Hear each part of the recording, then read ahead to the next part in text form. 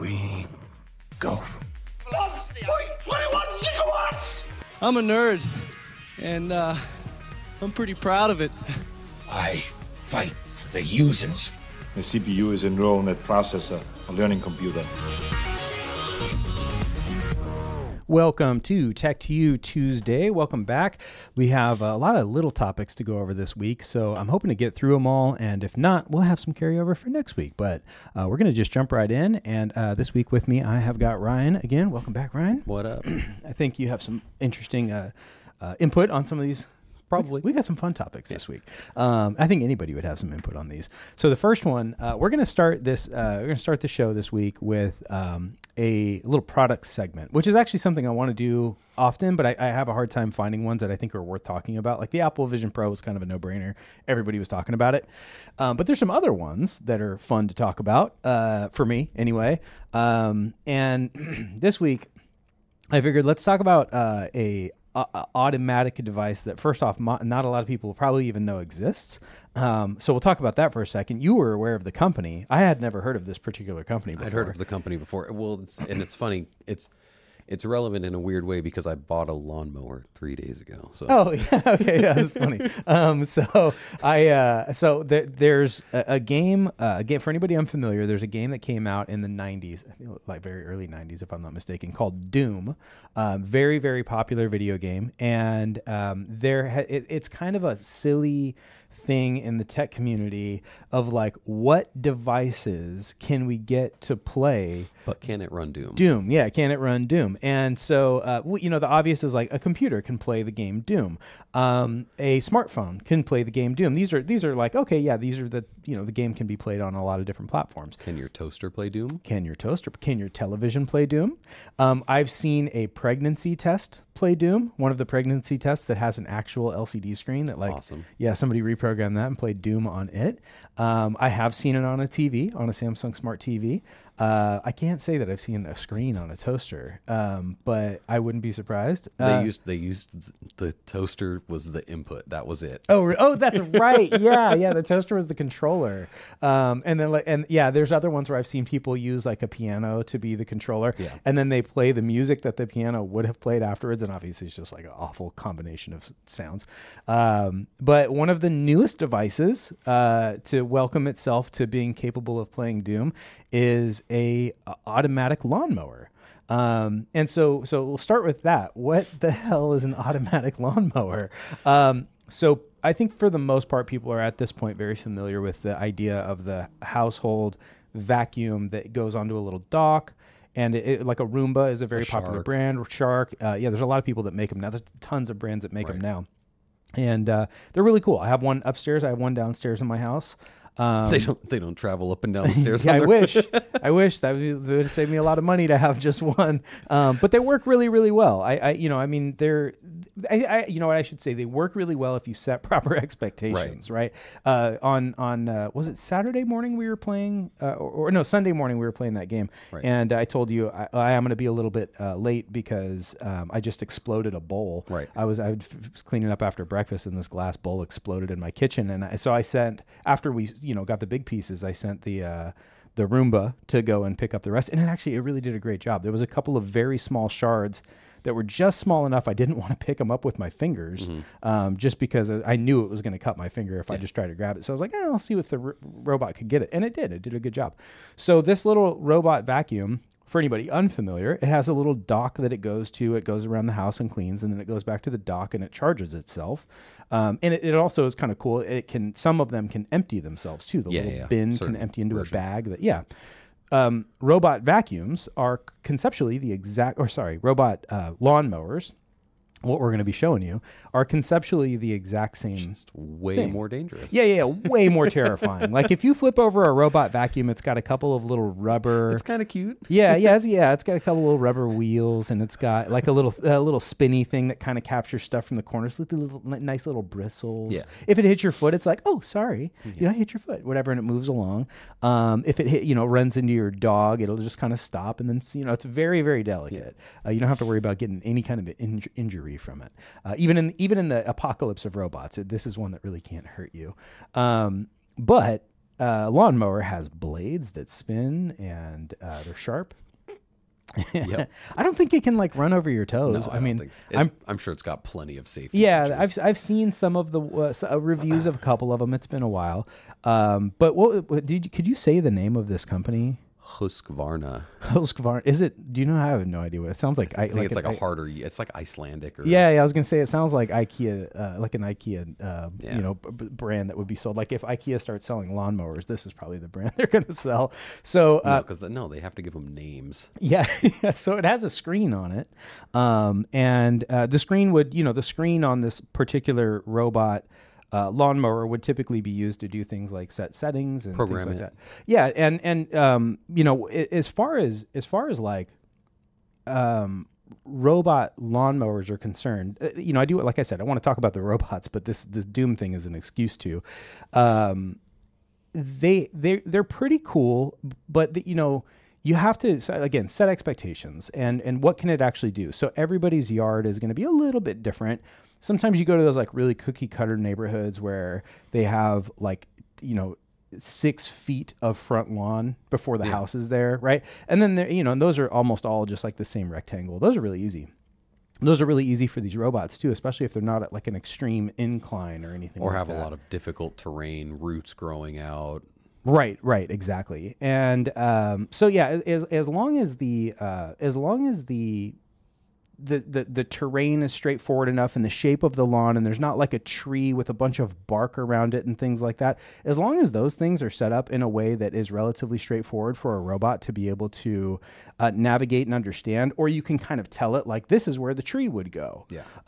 As long as those things are in place, it'll work pretty well. As far as its ability to actually cut your lawn, as long as it goes on somewhat of a regular schedule, it makes sense. I think where these products are actually something that can work well for somebody is a backyard. I don't think I would want my lawnmower robot dock chilling in my front yard. So yeah, that's the question for me, is if I'm comparing it to a vacuum, because I've never looked into the automated lawnmowers. Right. Is do I still have to go and carry this chunky thing out from my garage to get it going?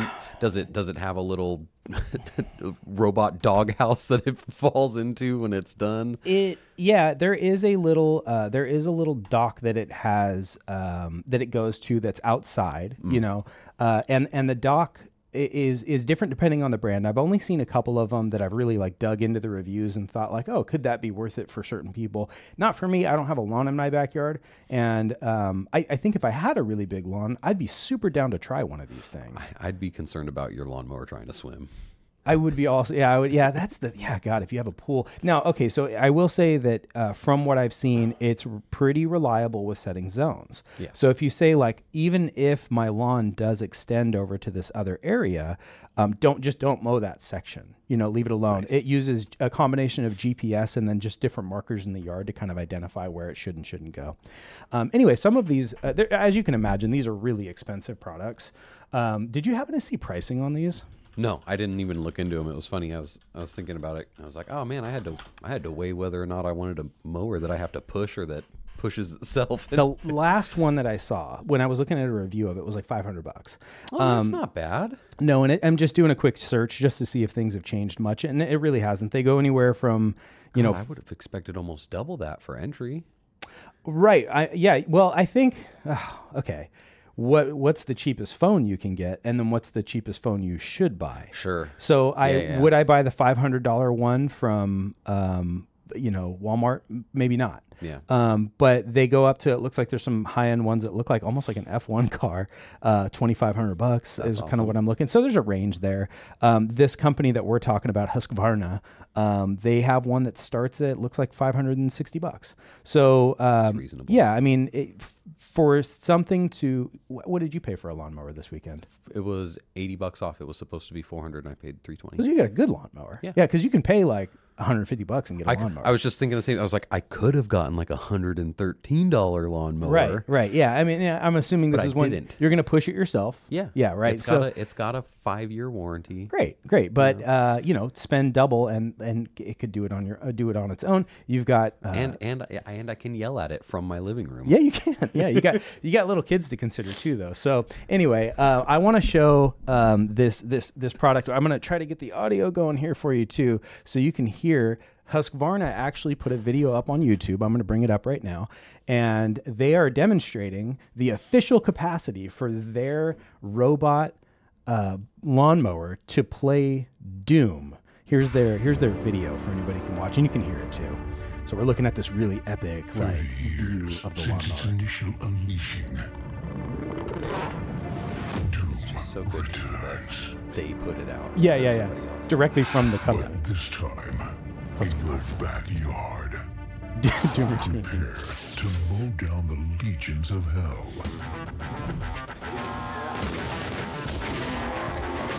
Now we're looking at him playing the game with the little dial. Husqvarna.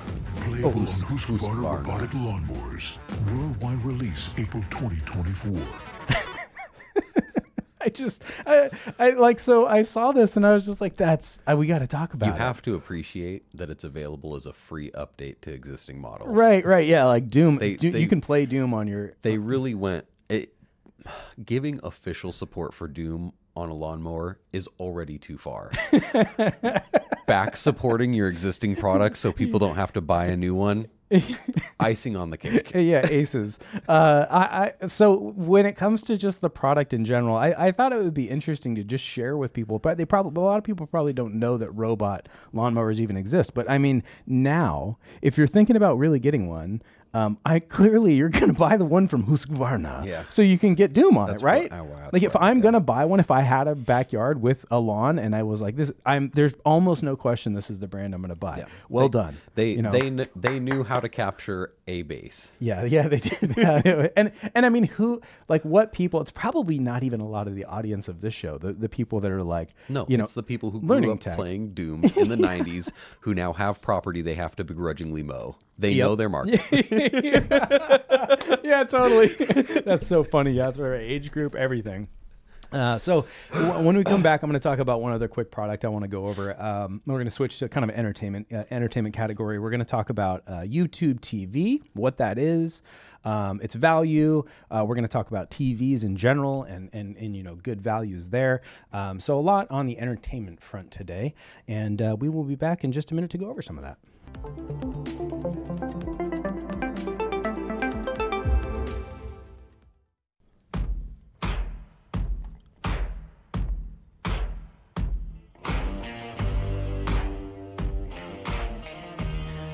All right, welcome back to Tech to You Tuesdays. So like I said, we're going to be talking about products a bit today, TVs, entertainment category. We've got a few things that we're going to go over. We were just talking about the Husqvarna Doom playing capable robot lawnmower. Well, if you're interested in that, you can go back and listen to it, or look up a robot lawnmower if that's your thing.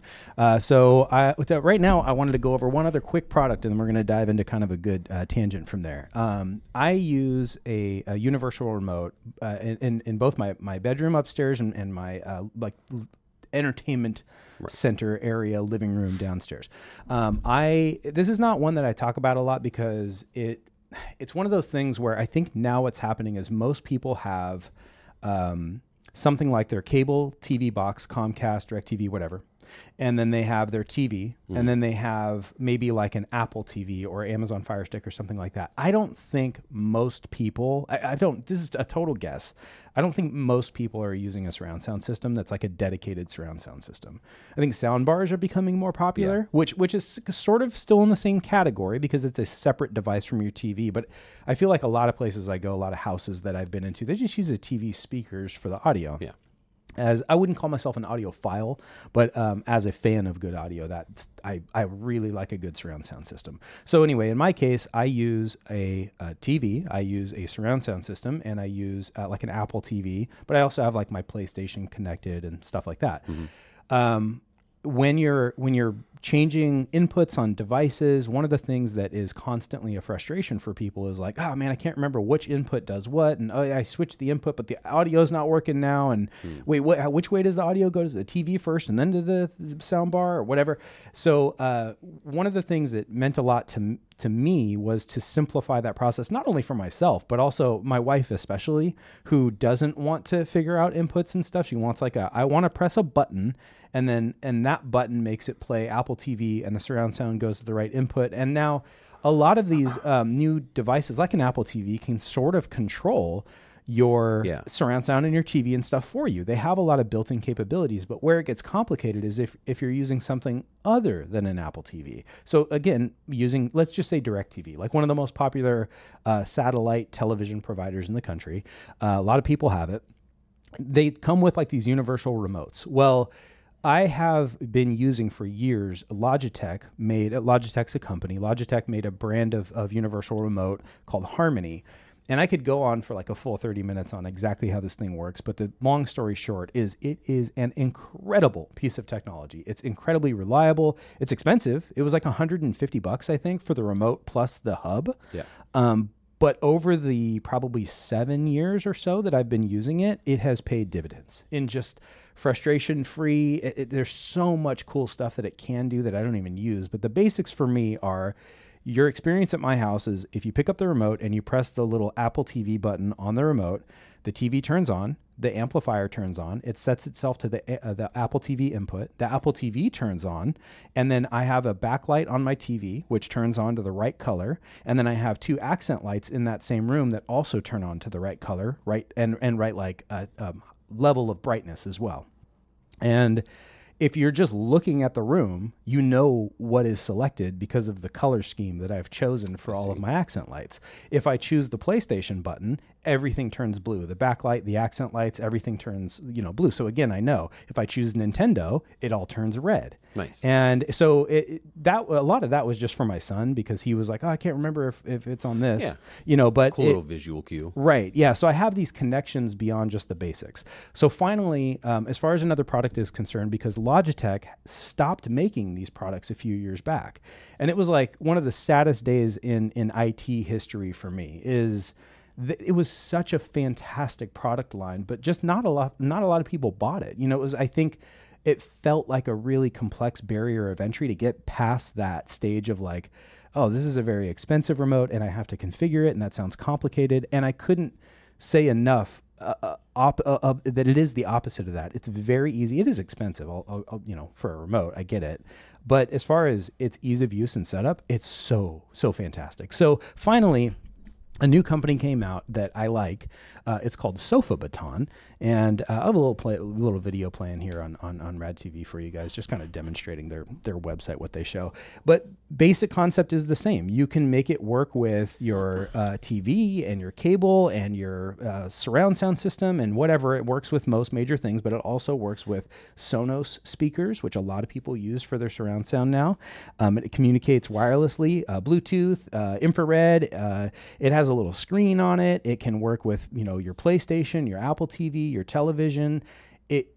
Long story short, its capabilities really, I think, create a lot less frustration for people. And especially for the people that are like, you have to tape off buttons on the remote that you don't want them to press. Yeah. You can configure the remote so that it only does the things that you want. You can configure it to make it very, very simple for someone else to have an easier experience with their entertainment system. And this, this could even just be the person with a TV and a cable box. Even those two remotes a lot of times don't line up well with each other. So anyway, as far as products are concerned, there is actually a universal remote out there that I do recommend.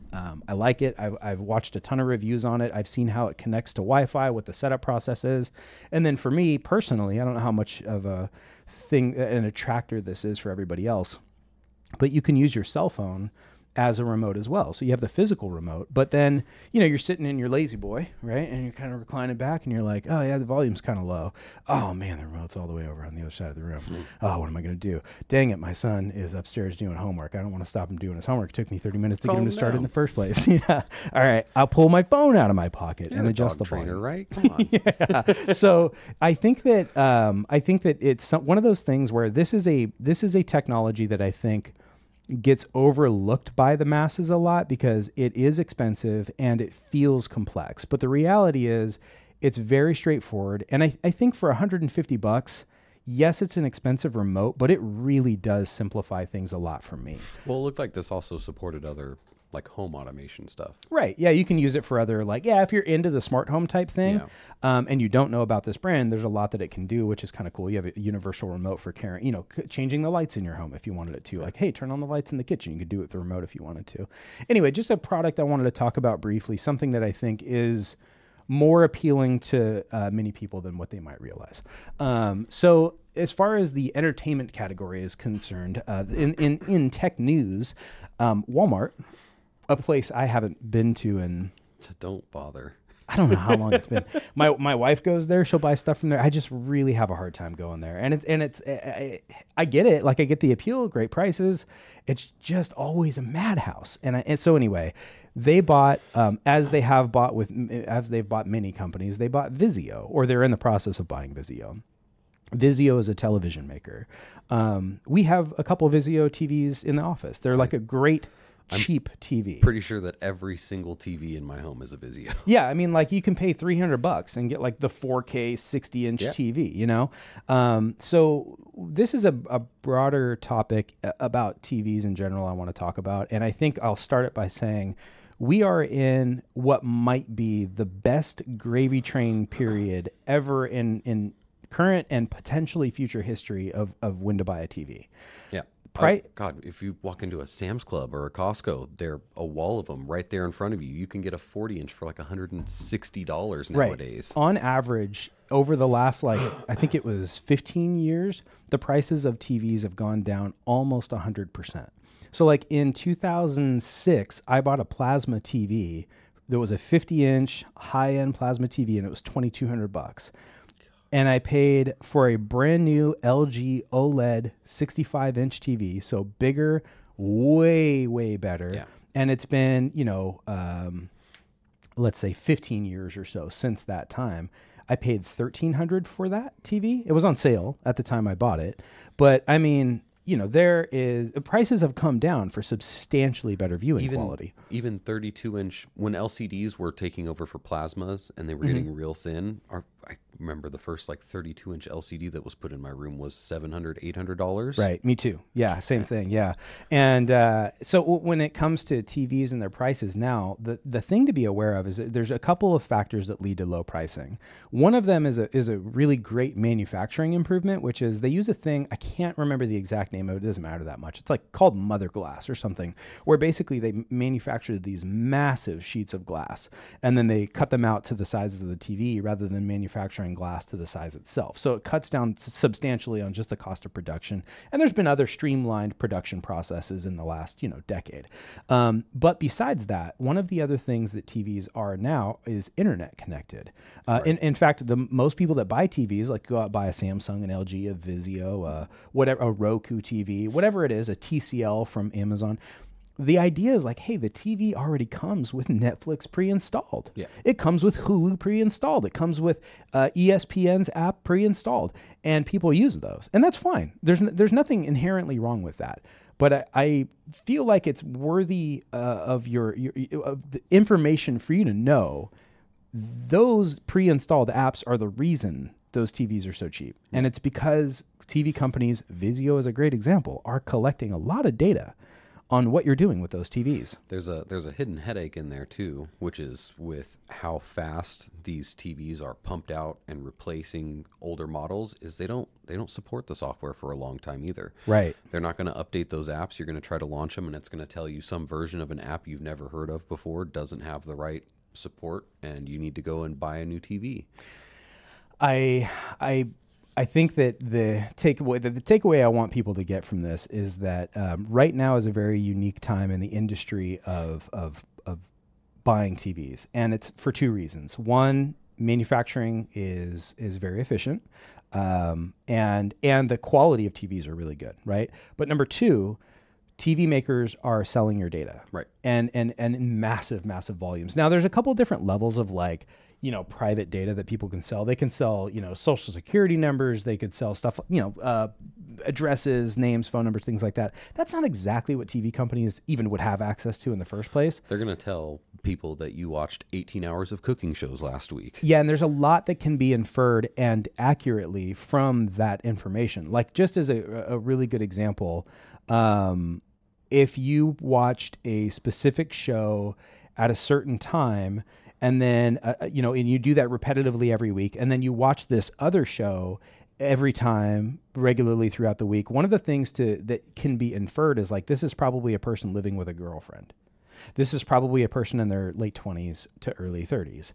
And that information is used to amass, viewing habits and then sent back for analyzing on what kind of ads are best to serve you. Personalized recommendations. Right. And TV ads are getting worse and worse and worse. So the reason why I say it's a great time to buy a TV is not necessarily because people should, I want people to prolong the life of their electronics as they can. But if you're in the market for a TV, now's a great time because you can buy a new TV, which has a low value as a result of data collection, and then do something totally innovative and not connected to the internet.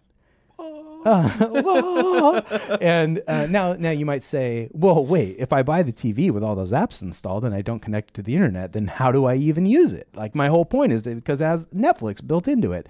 That's where third-party hardware comes in. And it doesn't have to be expensive. Google makes a device called the Chromecast. $30 for a Chromecast. Yeah. So cheap alternatives to easily get Netflix and YouTube TV and Hulu and all of those things on your TV without using the native applications in the TV or even connecting your TV to the internet. And I think probably one of the main reasons I avoid even personally connecting my TV to the internet is because of ads.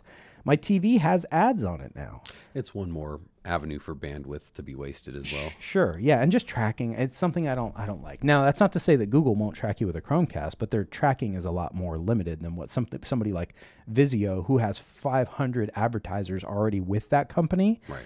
And they're selling to Walmart, who certainly is going to hit you even harder for ads. Walmart has a thing called, I think it's called Walmart Connect is the name of it. It's not something most people even know about because it's like a business to business type thing where you can sell your product with Walmart and then they will help you advertise it through their mediums. And now that they own Vizio, they're going to have a whole nother line of advertising. Right. So they're going to make a lot of money on this purchase.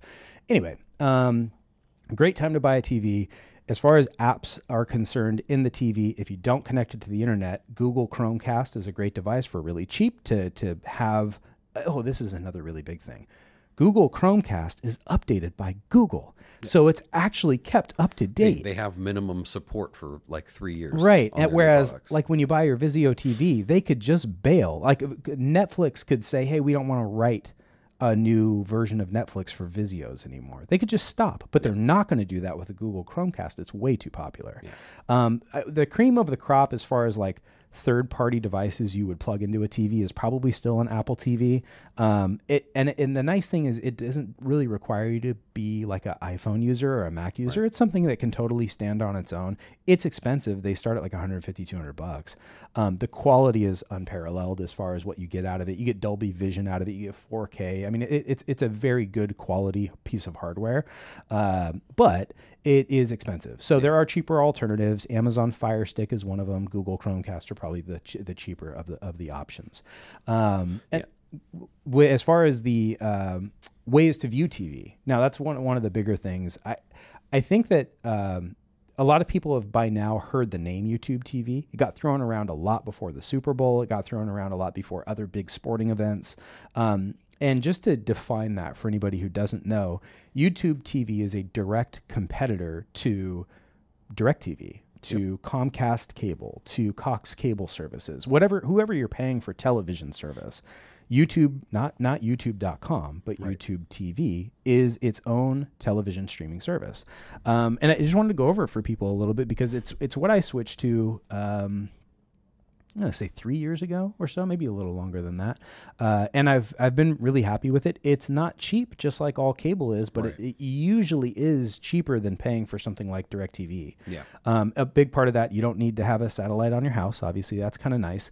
But probably more important than anything, it's month to month. You know what it seems to is, people have always probably experienced this when they work with like their parents or grandparents or something like that, where every year their bill goes up and they just don't change anything or do anything about it. It doesn't seem like YouTube has been that way. Not too bad. Customers. No, there was a recent price increase. Sure, but it's not been like every year just because your right. Your 12-month subscription ran out, so we're adding these special charges and crap crap like that. So. Right, exactly. So now it is $73 a month. Or $72.99, and it is month to month. That's probably one of the biggest takeaways from this is that rather than signing up for like a year-long contract with one of the other major cable providers, you do it as much as you want. You can use it in up to 6 households, technically. Oh, okay. So like I could sign up for it and then add you as a quote unquote family member and, a bunch of other people, and we could all have access to it, but you can only have 3 streams at a time. So even though it could be available in, quote unquote 6 households, 3 active streams at once. It's cool that I didn't know they let you do that in multiple households. I would have expected it to be like Netflix or Hulu where you have to check in, same you IP have to address and all exactly. that. Yeah, no, they actually use the word households. They say up to 6 households. That's a considerably different level of value that they can add. Right. And so splitting it with your friends. I would say don't get it for 6 people. Get it for 3. Right. That way you don't run into that conflict. And I mean, then 72 divided by 3 people, you're paying $25 each. Even if I just did it for me and my parents. Right. Deal. Yeah. So and then beyond that, you also get unlimited DVR space. So if you have going back, what was the name of the really popular DVR that everybody used? God, I can't even think of it. People use the name as like a TiVo. TiVo, yeah. They would say TiVo it, but it's a DVR, right? So it has same concept. It's got unlimited space, so you can set it to record shows that you want. There's a library of your own shows that you can go back and watch after they've been recorded. So if you're into watching, traditional television, I highly recommend at least checking it out, especially just getting you off of what could be a very expensive contract every month, which these aren't getting cheaper either, like DirecTV or whatever their service you might have. And so they have another thing where you can add, it's $10 a month, so it goes to $84 a month, and you have unlimited simultaneous viewing. So if you have 6 accounts, you can actually have all 6 people viewing simultaneously, which is really cool. Now you've taken an $80 a month or $83 a month plan, and you can divide that by 6 households, and it would actually work. And then you can also download movies for like offline use or shows. So if you wanted to like watch a show on an airplane, you can download it directly from YouTube TV to your phone and watch it while you're on an airplane or a camping trip or whatever. So that's kind of cool. So as far as just value of like TV services is concerned, I just wanted to like very quickly kind of give you an idea of its existence and what it costs. This is actually my account I'm logged into. If you're watching right now, you can see that it shows my membership plan at $72.99, and then there's all these things I can add on: Sunday Ticket, NFL Red Zone, HBO Max. This is the 4K Plus thing. I don't pay for this right now. There's Sports Plus, Spanish Plus. There's tons of things: Stars, MGM, Cinemax, blah blah blah blah blah. And I don't really add any of these because I use a lot of the individual applications instead. I just found I don't use all of them, and there's very specific ones I do and don't like, so I sign up separately for those. This is another thing is if you're watching on Rad TV, this is the live view. So for me, growing up, getting used to for me it was Comcast cable channel 2. If I went to channel 2, it would show like the scrolling list of every TV channel guide and channel. what's on the TV guide channel, right? So this is the TV guide for YouTube TV. It's just on the web, and I'm just scrolling through it on my computer here, and I can see one of the things that's really cool is if I just stop scrolling, it actually shows me a live preview of 6 different channels at once. So I can actually see is it on a commercial right now? Is it worth clicking to? I'm curious about how that interface looks with the Google TV boxes. Oh, sure. Because Yeah. I have a Google TV box, which is a lot like the Apple TV.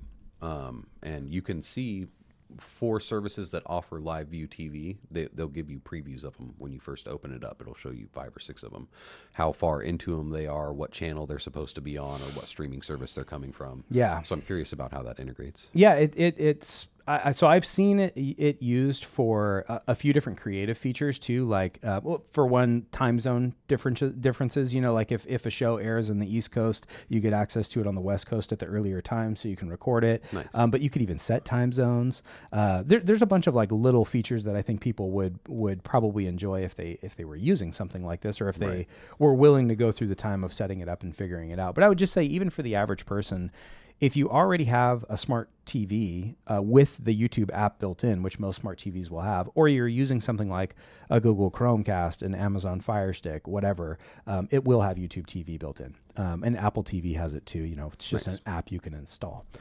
So anyway, a service I recommend, something I like. If you have questions about it, feel free to email and ask. And I'm always happy to review these things. But if anything today, I just wanted to kind of highlight a couple of services that I think people, they've heard the names of or they know exist, but don't quite know whether or not they're really any good. The only other thing I would say about when it comes to like YouTube TV and these other services, you can pay. YouTube TV again is going to be something for like watching local news channels and National Geographic, and ESPN is included. But when it comes to the other ones where it's like HBO Max, for example, that's an app of its own, but Disney Plus gets a little complicated. Like you can get Disney Plus with Hulu. Right. You can get Disney Plus with Hulu and ESPN. Right. And so, a lot of those unique services, they really do depend on what you're interested in as the individual. In my case, I sign up for a lot of them. I'm using Disney Plus and Hulu combined because those are ones that offered kind of a no-brainer discount for me. Yeah. But I also pay for Paramount Plus completely separate. Peacock is separate. There's a couple of other ones that are just like separate services that I pay for. But there are ways to get the prices on these things down by combining some of them. Yeah. There's also I think you mentioned Verizon has. Verizon specifically is what we have our Disney and Hulu and ESPN combo package through. Yeah. And so you pay them an additional amount, and then it's on our Verizon bill. Yeah. But it's cheaper than paying for the 3-pack directly. But it gets kind of convoluted in that when, for example, we just went through this. My wife needed to reset her password, but it wouldn't go through her regular email account. Right. She had to do something through Verizon customer support to get the plan fixed. Like that's where it can kind of become a little bit more difficult, but it's really about what is accessible to you, what you have, what might get you a better discount or bundle if you're going to even use those things. It's very interesting to hear, obviously we've both been through that where like I need to reset my Hulu password, but it's through Disney and I it's not even clear for me, like which one do I go to first?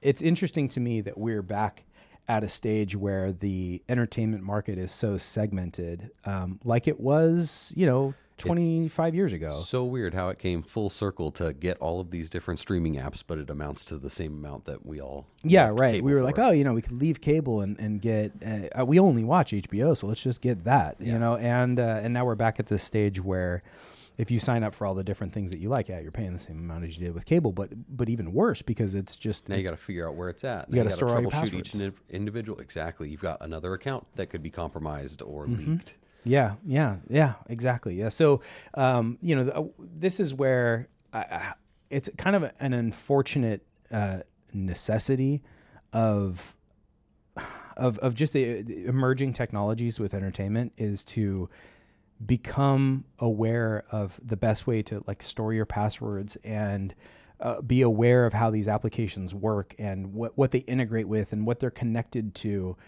It sucks that the average person needs to learn these things. Yeah. Looking back maybe 7-8 years when these were becoming, they were emerging and becoming popular to some degree, the techs of the world were getting excited. Like, cool, this is no big deal for us. Like we know how to properly store our passwords and have 300 different accounts for whatnot. This is just one more. And we understand how the bill works and how they're going to charge us and how we reset our password and how we access it and what device we can access it on. But the thing is, none of those things have changed in the last 7-8 years. They're all still the same problem. So I don't necessarily see a great solution for that. Like Apple and Google do a good job of trying to make your life a little easier. They store your passwords in your device for you. They can remember it. But even then, they're not really helping with everything. Yeah. That's where I think companies like Google are trying to get their hands back on that. We are the premium entertainment provider for all in one, all things. Yeah. And that's where YouTube TV is kind of, it's kind of getting them there. And as much as I don't want Google to be that monopoly, it would be really nice if there was a company that I could just say, hey, go here. And they offer everything in one. It's one bill. And they do technically what we were just looking at it where I can log into my YouTube TV account and see all those add-ins. I could buy all of those services directly through YouTube and pay one company. Right. But again, where it gets complicated right away is what if I have to reset the password for HBO Max? Yep. Do I do that through my Google account? Do I have to go to, and it is different depending on the service. Yep. So, if you feel like this is a complicated thing and you just don't get it, you're not alone. It is. It's a sucky process right now. But I would still say that for the price, if you're somebody doing something simple, simple in terms of you're mostly just looking for the ability to watch live TV and you want to replace your cable company, YouTube TV is a great option for that. And this is, again, assuming one other caveat, which is that you've got a TV or a little plug-in for your TV to be able to watch it in the first place. But it's nice. You could watch it from your phone and on the go, and things like that are always really good too.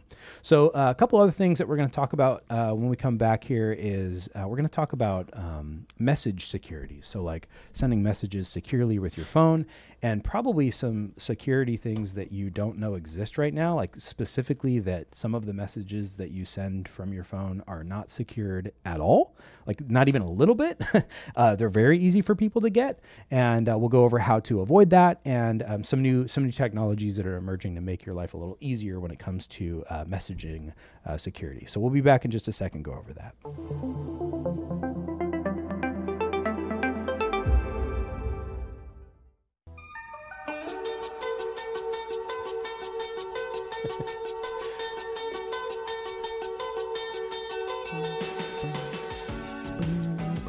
Yeah, today's return audio was just kind of a random choice of songs. I almost did Domo Arigato, but I was like, it's not really a great fit. So yeah, you just get some random music today. So welcome back.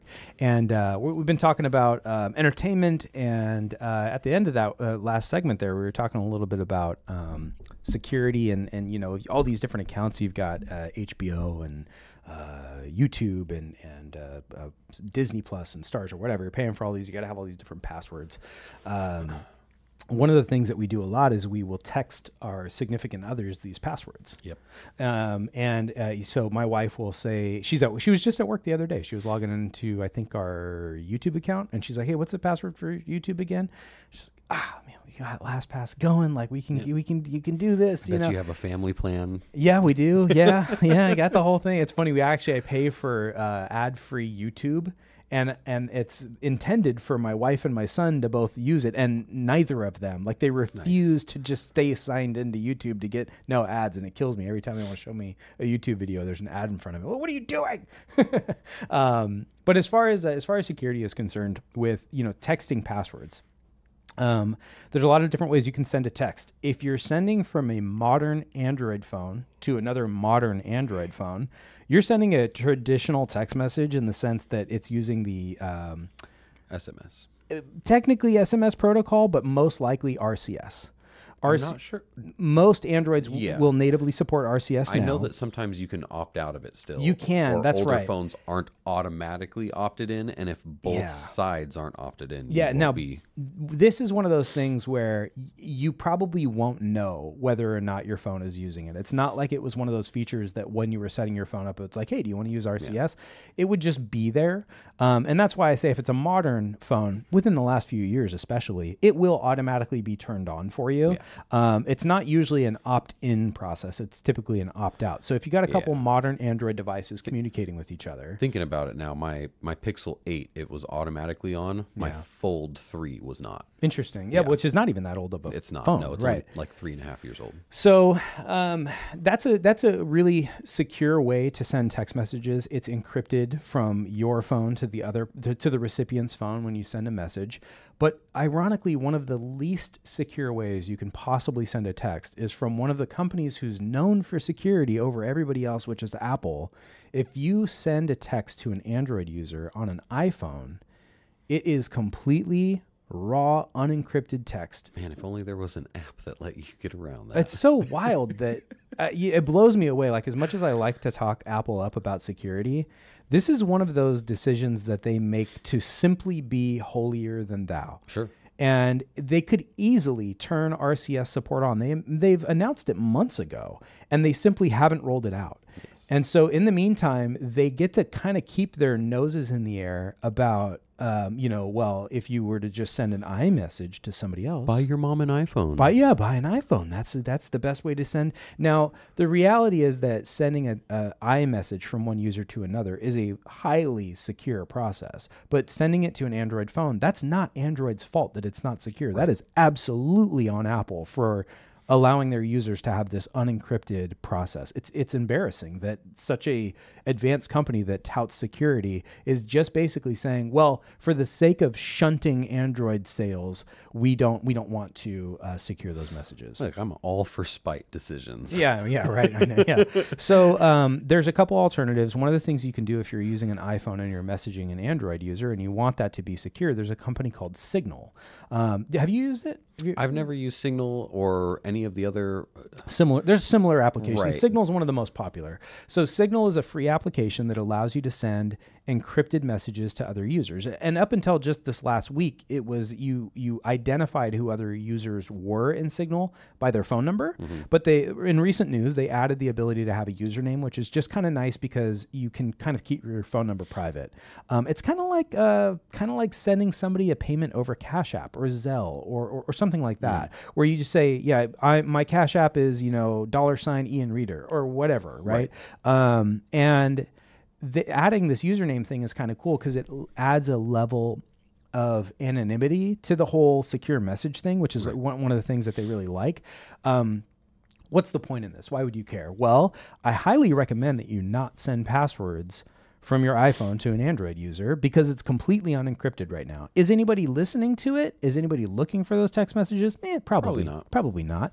But the risk is there. And it's one of those things where that data is likely being stored at your carrier. So if you're using like AT&T, Verizon, T-Mobile, whatever, they don't just like send that message and then delete it. There's records of things that are sent, and especially when it's raw unencrypted text, that data is there. Now, I'm not even saying that they're going to do anything malicious with it. Somebody else could just get their hands on it. Yeah. And that is where the thing that I want to talk about, I'm going to go back to praising Apple a little bit here, unfortunately. One of the things I'm really excited about is Apple is doing the same thing that Signal is and has been doing for a while. Signal offers a quantum protection of encryption for their data. The idea is that quantum computers are coming. We think. I mean, they kind of already exist, but not to the extent that like somebody could get their hands on one very easily or make it. It's an incredibly. You'd be at a high-end process. research facility to be able to look at one. And it's very much still even in the research phase. The concept of the quantum bit is even something that is. It's not theoretical, but it is something that's not like in regular use. The point though is that when a quantum computer becomes more popular and a person can get their hands on it, effectively all encryption that we use today will be useless, completely and utterly useless. It would be so easy to crack for a quantum computer that if your data is stored in some encrypted state right now and somebody gets their hands on it now, by the time they get a quantum computer, they just hold on to that data and now they have whatever that encrypted data was. I actually really like this topic. I watched a video on quantum proofing encryption and some of the crazy techniques that they would have to do where they're like aligning objects in 3D space and going off different vectoring mechanisms. Oh, it's so intense, but too much to I love how so much of the audience was like, oh my God, what the hell is this guy saying is intense? But I'm with you. I've seen little bits of it, and so much of it is over my head. I mean, we're talking like, physicists are the ones who are sort of the experts in parts of this field. It's well beyond the computer and IT professional industry. But the thing to take note of is that a lot of data has been leaked in not just recent years, but in all time. And a lot of that data has been encrypted. So, a major company has a massive data breach, but they say to their users, while our data was breached and all of your personal information is now in the hands of these criminals, they won't be able to use any of it because we've encrypted it. Asterisk. They can't use it now. Right.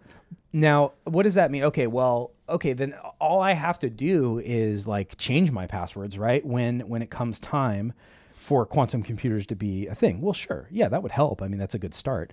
But more importantly, what data can't you change? You can't change your social security number very easy, right? There's a lot of data that people can't change. Private pictures that are up in clouds right now. You use iCloud, Google Cloud, whatever places to store private, personal content that you don't want out, tax returns, whatever. It's encrypted. If it gets leaked, it's encrypted. People can't. So quantum computing is a massive threat to what is already stolen encrypted data and will be future stolen encrypted data. So iMessage in Apple's way of sending text messages, now officially supports quantum proofing encryption. So that means that if Apple's data did leak and quantum computers were out, you're still protected. All this from the company who still can't send an encrypted text message to an Android user out of spite. Wrong. Can doesn't want to. Yes, yeah. It blows me away that they've gone, like, I almost feel like it like to Android users, Apple just took the poker out of the fire and dug it into their chest just to say, like, we're better than you. Like, I'm branding you with the Apple brand because we're so much better than you are. We're going to have better encryption than anybody else in the market except for when we're talking to you. Yeah. It's just so ridiculous. I hate it because it's for the benefit of the company and not for the user. So as much as Apple is always touting privacy for their users, they're not taking actions to actually help those users. So it's unfortunate to see that that's the direction that they've gone. But on the plus side, you know, I message users who are using Apple devices. They're still making good steps. Yeah, still make good steps and better security. So that's great. As far as Signal is concerned, just to kind of recap that real quick, Signal is this free application you can get online. And if you're basically looking for a method to communicate with people that is outside of using your cell phone, there are just so many options. There's WhatsApp, there's Facebook Messenger, there's tons of ways to message people. When it comes to a highly secure messaging platform, one that Signal doesn't comply with requests from the government to like investigate or audit messages back and forward because they cannot.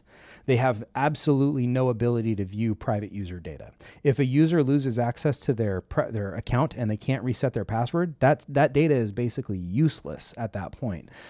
So that's kind of the nice thing about this is if you're looking for something that's like highly private, especially if you're in an industry where privacy is a high concern, medical industry, military, things like that. This is a really great option. Now, surprisingly, Apple is going to be basically on par with them when it comes to subscription when it comes to encryption, regarding the newest version of iMessage. But you know, they're still a long way to go. So if you're looking for a secure messaging platform anyway, Signal is one that I would recommend. Last thing I'll leave this off or leave today off with. I've got kind of we'll make a 1 minute of this because you wanted to hit on it. So sorry, we're only going to get a minute. There is a new dating app. Speaking of phones, a new dating app called Score, God, which what a good name. which in order to qualify to join Score, you have to have a credit score, and I believe that if the limit, 640. I think I read on the article 675. Okay, so maybe it has changed because they haven't even there's a short period of time where they're going to offer this, but here's the basic sell.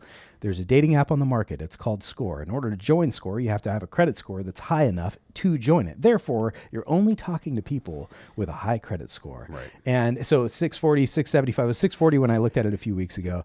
And if they're stating 675 now, it's gone up. If you join and fail the soft credit check, they send you to Credit Improvement Resources. Oh, wow. You're not going to get a date and you have bad credit. Sorry, you are too short to ride this ride. So good. So anyway, if you're looking for a kind of a fun app and you got a good credit score, man, check out Score. You'll have to let us know how it goes. I don't want to join Score. Let us know if you score. Yeah, let us know if you score on Score. And we'll look forward to that answer next week. In the meantime, have a great week, and we will see you all next Tuesday. Ciao. This conversation can serve no purpose anymore. Goodbye. I'll be back. Goodbye, old friend. May the Force be with you. Goodbye.